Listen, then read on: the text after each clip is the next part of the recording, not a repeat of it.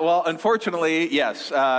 Christians sometimes can do things, ask for things, say things, teach things that are, well, resistible, right? And that's kind of the series that we have been in for the last 2 weeks. We're wrapping it up today with week 3. Next week's Easter. I hope you all are going to be here for that. But the whole point of the series is, there's some things in religion, but more specifically in Christianity that, well, we should resist, and that Christianity kind of sometimes gets off track. And we're going to talk about another one of those kind of moments today and things we can do about it. But we want to talk about this because, well, the reality is sometimes as Christians, we don't see the resistible parts of Christianity, but unfortunately or fortunately, the rest of the world does. Okay? That it doesn't really take a rocket scientist to figure out, hey, that's probably not the best prayer to make. Hey, please protect my $5 million home. There might be some other ones. And so what we've been saying throughout the series is every week, the start of it, which is often the things that people resist about the church should resist too. Okay? Often the things that the rest of the world sees that says, I don't know Jesus, I don't put my faith in Jesus, but if I were to guess, that's not what Jesus said or did, yet the Christians are doing it. And so as a church, we really should resist it too, but we don't, okay? So instead of, I'm going to change it up a little bit today. Today, as we end the series, I'm not going to focus so much on, we're going to talk a little bit about some things that Christians should resist and how we got there. But instead, I want to end today by talking about what Christians should be focused on. Okay, I'll say that again. We're not going to focus on today what Christians should resist. Instead, we're going to focus on what Christians should be doing and how it's easy to lose sight of that thing we should be doing, and how over history we have as Christians lost sight of that thing, that one thing that we really should be doing above all else. And it's really something, and this feels really dramatic just to hit you with this right out of the gate at the start of the message, but it's really the part of our faith that we should be giving our lives to, our lives for. The thing that we should be following. The thing that we should be surrendering to. But it's really easy to not do that, but we need to stay focused on it. And we're going to start off right at the bat and give you that thing, and then we're going to talk about the implications of all of that for the rest of the message today. So hours before Jesus' crucifixion, so this thing that we're going to be celebrating on Friday at the Good Friday service, which if you've never been to a Good Friday service at Infuse, honestly, in the last 3 years, we've only been able to do it online. So it's going to be your first time in person in a long time. You should really drive up to Cedar Rapids to be a part of that and have food with us beforehand. But so Jesus is about to be crucified, just in a matter of hours. He's surrounded by his closest followers. He washes their feet as a sign of many things, but one of them just simply a servant's heart. I'm here to serve you, not for you to serve me, okay? He's a king that washes the feet, the dirty, smelly feet of his, kingdom, the people in his kingdom, per se, his disciples, in this really profound act of service. He gets done washing their feet. Everybody's just sitting around like, whoa, what just happened? This was crazy. This was weird. I mean, it'd be way weirder. I mean, it'd be weird, let's be honest. If I started washing people's feet right now, that'd be pretty weird. Some of you'd be creep out. You'd want to get out of the room. It'd be so uncomfortable. But then imagine it was the Son of God doing that, okay? It'd be overwhelming. It'd be definitely really weird, okay? So he gets done with that. That's what they're thinking about. That's the image they have in their head right now, okay? And then he goes on, and he says, a new command I give to you, a new one, to which they probably think to themselves, okay, wait a second. So 3 years have gone by, we've been following you, and now all of a sudden there's a new thing we should be doing. Okay, what about all the other things you've been teaching?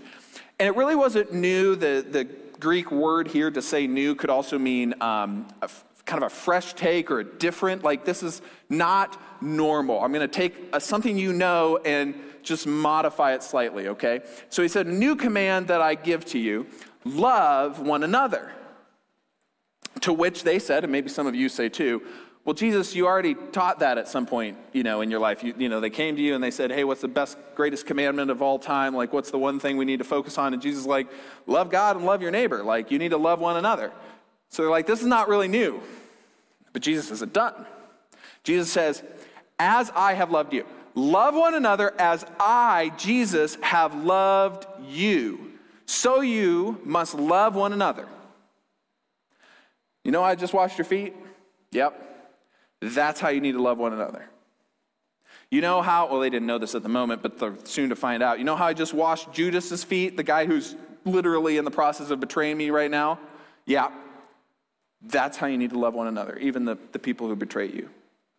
And it's going to be by this love that you have for one another, that everyone will know, everyone not a follower of me, everyone's going to know that you are my disciples if you love one another. Not just, like our version of love, but Jesus kind of love, wash your feet love, die on the cross kind of love, that kind of love. And it's by that, I don't think we fully grasp the consequences of this. It is by that love that the rest of the world is going to know that you follow me, Jesus, that you are what will come to be known as a Christian. To which then I would ask you, is that how you have determined who or is not a Christian in your life so far? In the years that you've been alive, when you look at other people, how do you determine whether or not they're a Christian? Is it by how they love? No, it's not, is it? It's by their church attendance, right? Or because they said so. And then you looked at them and then you looked at their behavior and you're like, gosh, yeah, it's a weird take on Christianity, but okay, right? It's not how well you can attend the service on Sunday. It's not how fancy your church buildings are. That doesn't make you or not make you Christian. It's not even how well or poorly you preach on Sunday. That doesn't actually make you a Christian. That's why there are pastors who you question if they're Christian. That's why there's church buildings that you would avoid because of what's happened there, right?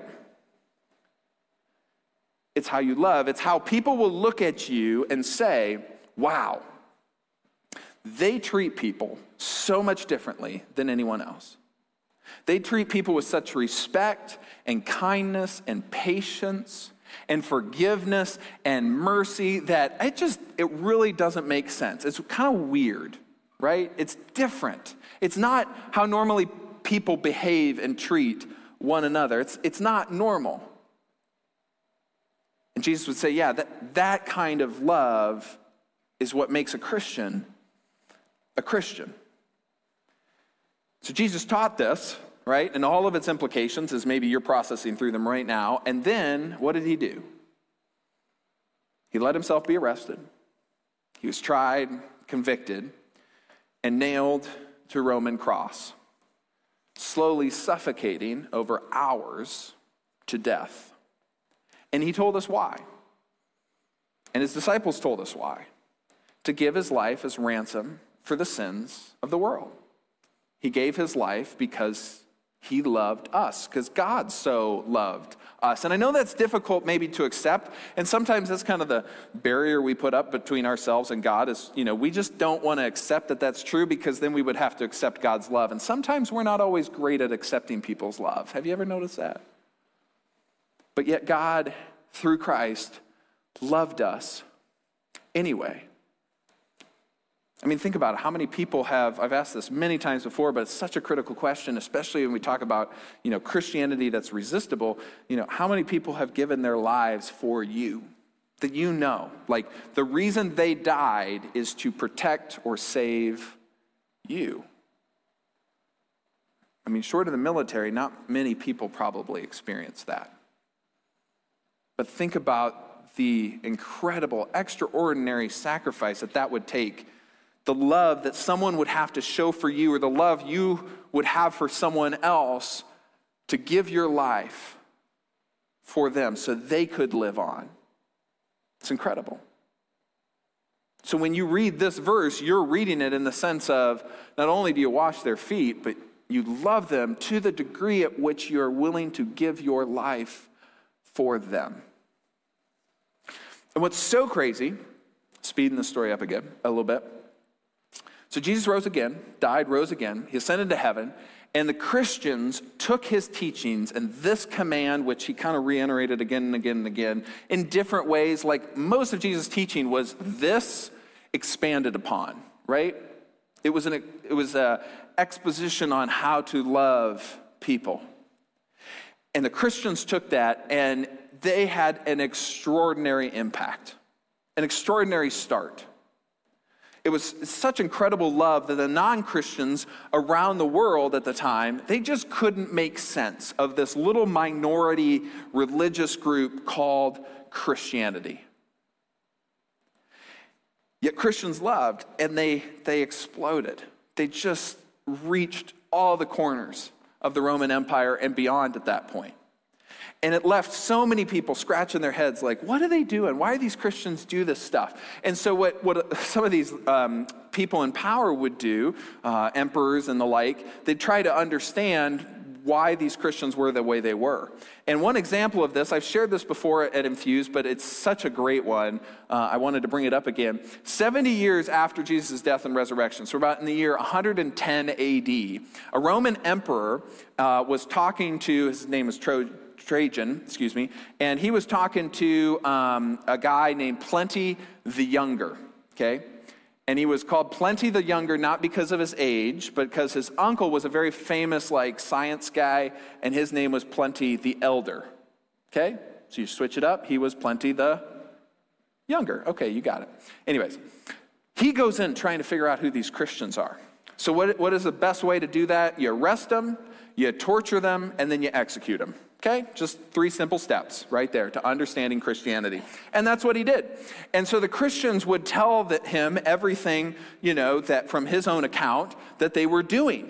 And so he wrote down everything that they were doing, and he put it in a letter, and he sent it to the emperor so the emperor could understand what these pesky, terrible, crazy Christians were up to. And here's what he said. There's a little excerpt from his letter, 2,000 years ago. Here's what he said. He said, they testified that this was the whole of their crime or error, that they were Christians.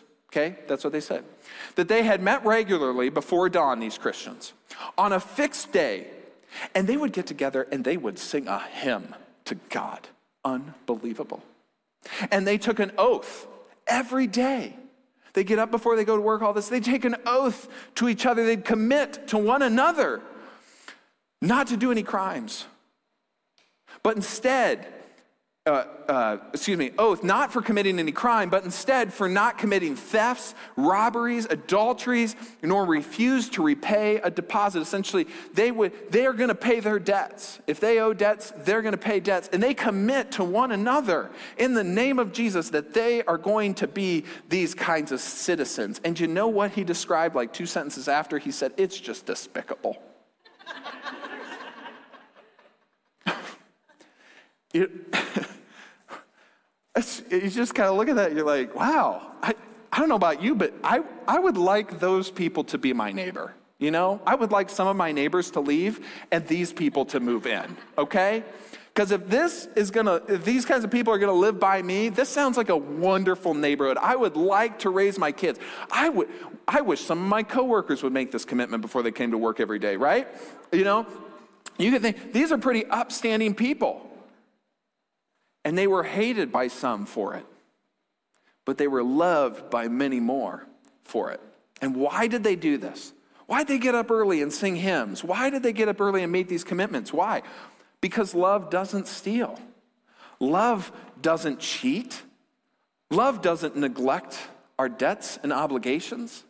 Not because somebody wrote it down in a book and said, these are the rules you have to abide by. You do it because that's how Jesus loved. And that's how we as Christians are to love others. Just imagine if Christians actually, oh my goodness, if Christians just did that. They just did what Plenty the Younger told the emperor that they did. And they just did that consistently without fault. Could you imagine the world that we could live in if that's what Christians did? It didn't stop there. Within the next 200 years, so about 200 to 300 AD, there were multiple pandemics. Okay, this is pretty crazy, especially because we just got out of a pandemic. They had a really big one. It was a variation on smallpox. And then they had another one, which was a variation on Ebola, or what we call Ebola today. And obviously, these diseases have since mutated and shown up in different ways with different expressions. But and some of these pandemics, they went on for decades. We were stressing out over 2.5 years of a pandemic, okay? We were fretting, all right? They went on for years, decades, in fact. And what happened would most people would just run away. They'd run into the rural areas around the city centers because they wanted to get away. They didn't want us to get the disease. But in so doing, they also spread the disease to everywhere else. What were the Christians' response? Well, certainly I'm sure there were some Christians that ran away too. I don't know. But it wasn't exactly COVID-19 response. There was no Christians raising their fist in anger about wearing masks. There were no Christians judging their neighbor, either publicly or secretly, for their choices throughout the pandemic. There weren't any angry social media posts, not just because there wasn't social media, but, had they had it, there wasn't any of that. There wasn't anger. No. One of the archbishops in Alexandria said, hey, in the midst of this pandemic, there's 5,000 people in Rome dying every day. 5,000 people a day. And what Christians did is what love required of them.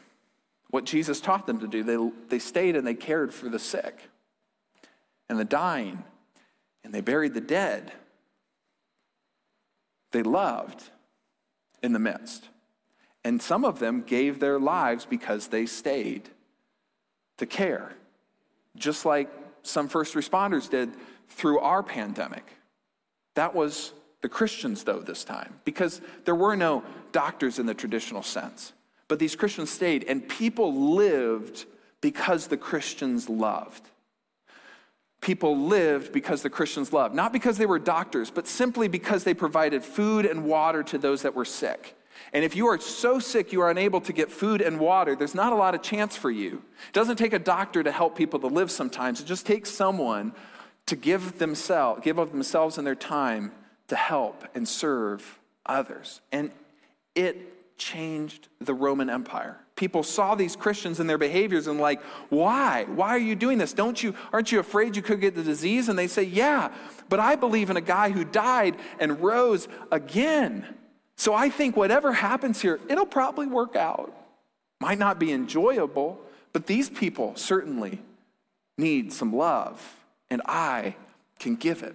When infants were no longer wanted in the Roman Empire, they would just leave them out on the road. It was called infanticide, right? And Christians, especially monastic Christians during this time, would bring these infants in, they would raise them, they would feed them, and this is how we started modern-day orphanages. And eventually the Christians got the emperor to outlaw leaving your infant on the side of the road in the Roman Empire. Why? Because that's what love required. Love is a defining part of following Jesus and is a defining part of faith in Jesus. And then, as we learned last week, we got to this period, 313 AD, and the Edict of Milan, which essentially said Christians were no longer under persecution. It was not permissible to persecute a Christian because of their faith. They were now free to be Christians. We talked about with them what they did with that freedom, which it wasn't great. Go back and watch last week. But what happened next then impacted us even to today. And it's this. Christianity went from a persecuted minority to an empowered majority. Think on that for a second. When Christians have been at their best, in their most loving, amazing form, it's when this has happened. They're an empowered majority now. And more specifically what happens is Christianity, or Christians, no longer needed to love to change the world. They could change the world like everybody else through power, money, passing laws and legislating control and authority like other worldly tools. They were no different than the rest of the world. No different. And then something else happened, which is, I'm sure you can think of expressions of that have impacted you today or in the last few decades. And then what happened is Christians started disagreeing about what to believe. This was new. Up until this point, there wasn't a lot of disagreement of what to believe. They just believed that Jesus died, rose again, and here's what he taught, and we're going to follow him. It was that simple. But then we made it really kind of complicated. And Christians disagreed on the right belief and the wrong belief. Do Christians ever do that today? They ever do that? Did they have a controversy over how to love like Jesus better? No. They didn't assemble a big council and say, hey, everybody, we got to get together because we need to figure out how to love each other better. No. They got a first big council meeting together. Why? Well, because there was a guy named Arius, and he said, God created Jesus, and he's not part of God, okay? He's not the part of the Trinity, the Father, Son, and the Holy Spirit. God created him, okay? And then there was the other group of Christians that said, no, Jesus was there at the beginning. He is a part of God. They are the part of the Holy Trinity, this kind of thing, okay? And so they had a big disagreement over this. So Constantine, the guy with the Edict of Milan guy, he said, well, we're going to have a whole big committee. He paid for it, had everybody travel, got all these, men together to figure this out, because what could go wrong. And 12 years after it was now free for Christians to worship, what happened? They disagreed. The council happened, and they came out with what was called the Nicene Creed, which some of you, when you grew up in church, you actually recited the Nicene Creed. It's about belief. Some of you grew up and you recited the Apostles' Creed. Nicene is older. Nicene is kind of widely accepted among all Christians of Eastern Orthodox and all the different types of sects of Christianity. That's kind of the go-to one. And then there's the Apostle Creed that you may have grown up with as well. But essentially, Christianity became creedal. It became like what matters most and what's most important is what we believe, not so much how we behave. And so then it was no shock that the emperor came along, the same emperor, and said, hey, anybody that believes that God created Jesus, what Arius said, has any of his writings in their possession or is going out and preaching that's called heresy, and you will be put to death for it. Christianity has only been legal for a decade, and Christians are already executing other Christians because they believed the wrong thing. And that execution process, let's be honest, has continued for the next 1,500 plus years. And I'll be honest with you, theology has value. But would you say that the world is better off because we have that creed? We have that statement of faith. A statement of faith, mind you, that has nothing to do and includes no statement about loving one another. Or if you think about the Apostle Creed, isn't it interesting? The Apostle Creed does not include that big command. Jesus said the most important thing you could do, love God and love each other with all your strengths, your soul, your heart, your mind. You just got to put everything into it. This is the most important thing. The rest of the world will know you are Christians by how you love like I loved. And yet it is nowhere in these creeds that we say over and over again.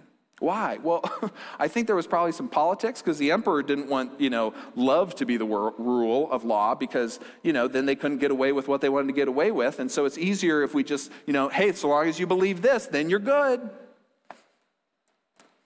We may not execute people today, but we certainly are still good at shaming those who think or believe something differently than ourselves. But it doesn't sound like this message, does it? A new command I give you. Love one another. So I can execute them? Love one another. Do you think you can execute them? Do you think that's okay? As I have loved you? Is that something Jesus would do? No, but somehow we convinced ourselves that is loving like Christ loved us. This is the thing that we cannot lose sight of. This is the thing that makes us so resistible. Is when we lose sight of loving, not like we want to love, but like how Jesus loved. How Jesus loved. He taught, he modeled, this is how you love. And then Paul came along and Paul reminded us of this. What did he say? Hey, he said, the only thing that counts, like if you're counting 1, 2, 3, 4, 5, if you're keeping track, the only thing that counts is faith expressing itself through love. You may make it about a legalistic thing. You may make it about a ritual. He was addressing a ritual issue at that point. He said, you may make it about the ritual. In comparison to love, it doesn't count. Faith expressing itself not through ritual, but through love is what counts. And then Peter came along, and Peter said something very similar. He said, above all, not above some, not above a few things. He said, above all, love each other deeply. Because it is only through love that covers a multitude of sin. When you miss the mark with God and when you miss the mark with others, that's called sin. He said the only thing that's going to cover that is love. And so as Christians, gosh, we just have to do way better at recognizing some of our resistible behaviors from the ones that Jesus called us to live out. The ones that he called us to show. Now, if I can be honest for a minute. Thank you, I will be honest. Okay. I'm not sure that I personally necessarily would have done a lot better than some of those Christians for the first 300 years of the church. You know, I don't know exactly how I would have handled a pandemic, not like COVID-19 pandemic, but like bubonic plague pandemic, okay, that lasts decades, you know? I don't know. And I'm not going to say that I would have, done always the right thing, or, if I had come face to face with plenty younger, that I would have said, you know what, I'm Christian, and even though that's going to mean execution for me, that I wouldn't have done something different. So I'm not trying to sit in some space of moral superiority here. But I do think it is really worth considering how other Christians have behaved in the past and how they loved in the midst of all that. And sometimes I think I get wrong what they got right when it came to love. Because I struggle, I'm sure most of you don't struggle with this, but I struggle to love sometimes. And I'm not even under persecution. Like, I may get some angry emails. You may be disappointed in me sometimes, but let's be honest, it's not persecution. But I'll be honest, I have a hard time loving my enemy. Like when somebody intentionally or maliciously hurts me, I don't respond necessarily the best, okay? Sometimes when Stephanie and I argue, I do not love her back. When sometimes my kids are defiant and screaming and not listening, and the pressure's on, I probably am not the most loving. And what happens in my mind, not saying this happens in yours, but maybe this would be helpful for you. Sometimes in my mind, I think to myself, well, you all aren't really doing the behavior I want you to do, and so I'm not sure you're really deserving of my love. Or as Christians sometimes say, you're not believing what I want you to believe or behaving the way I want you to behave, therefore you are not worthy of my love, and I'm going to take my love elsewhere. And I sit in this place of judgment, right? Looking down at everybody around me. Because you don't deserve it. Because you're not doing what I want. And a lot of times, let's be honest, that's what Christians do, right? We tell minorities they're bad, they're wrong.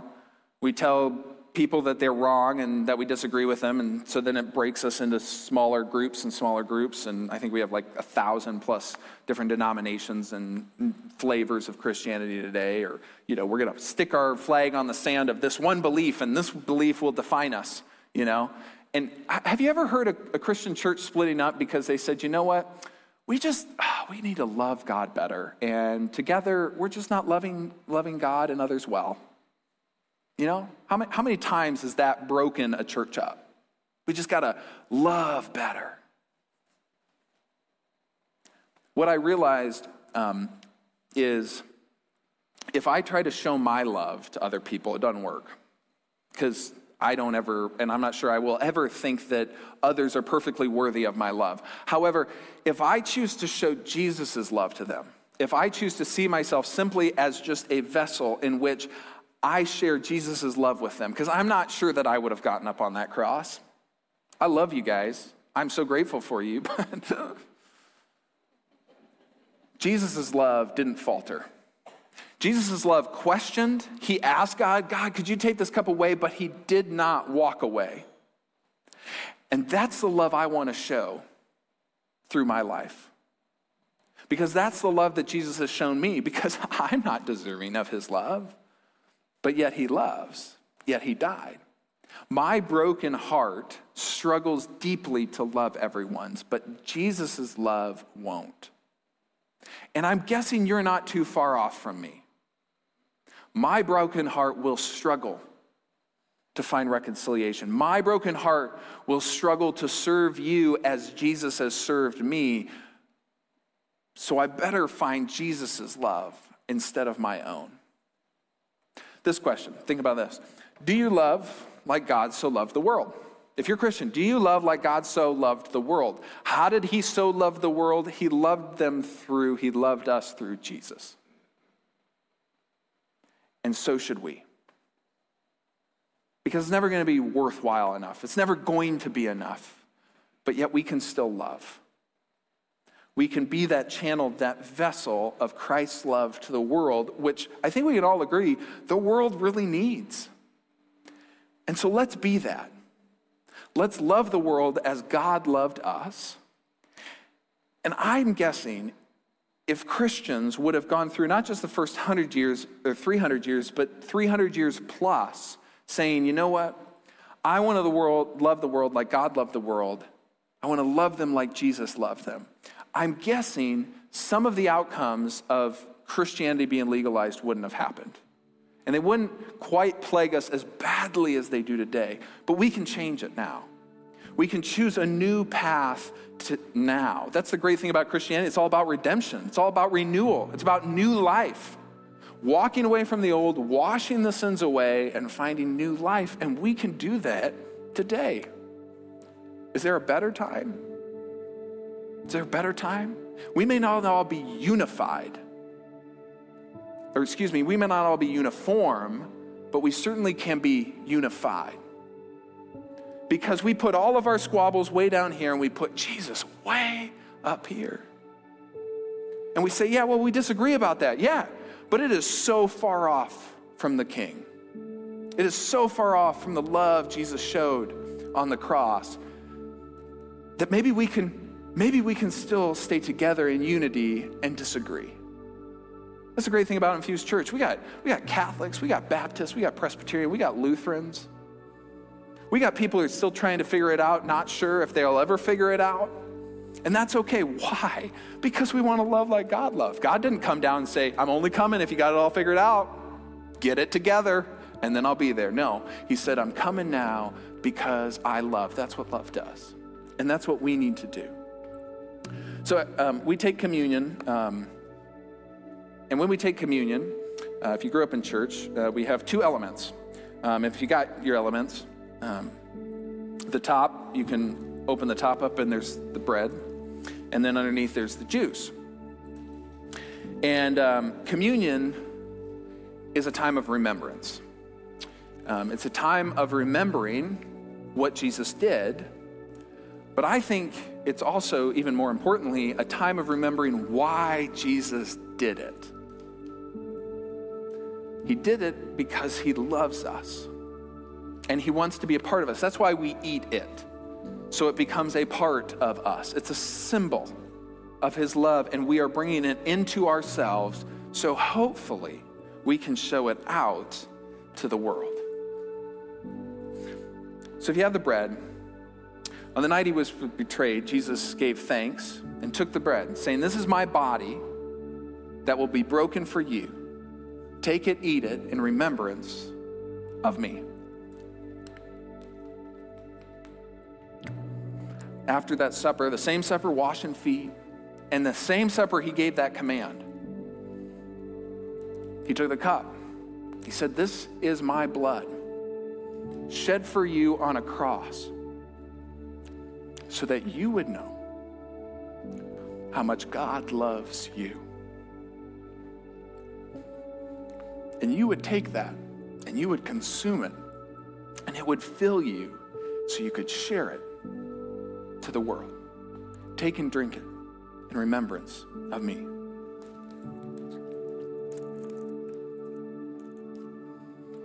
If you would, bow your heads and pray with me. Heavenly Father, Lord, fill us. Lord, as we learned in this series, you see us as a temple. Our bodies are a temple. And Lord, we want you to be in our heart. We want your love, your spirit to dwell in us and fill us and lead us and guide us. Because Lord, we're not going to love perfectly on our own. We are going to fall short. We are going to have great excuses and reasons not to love like you loved us.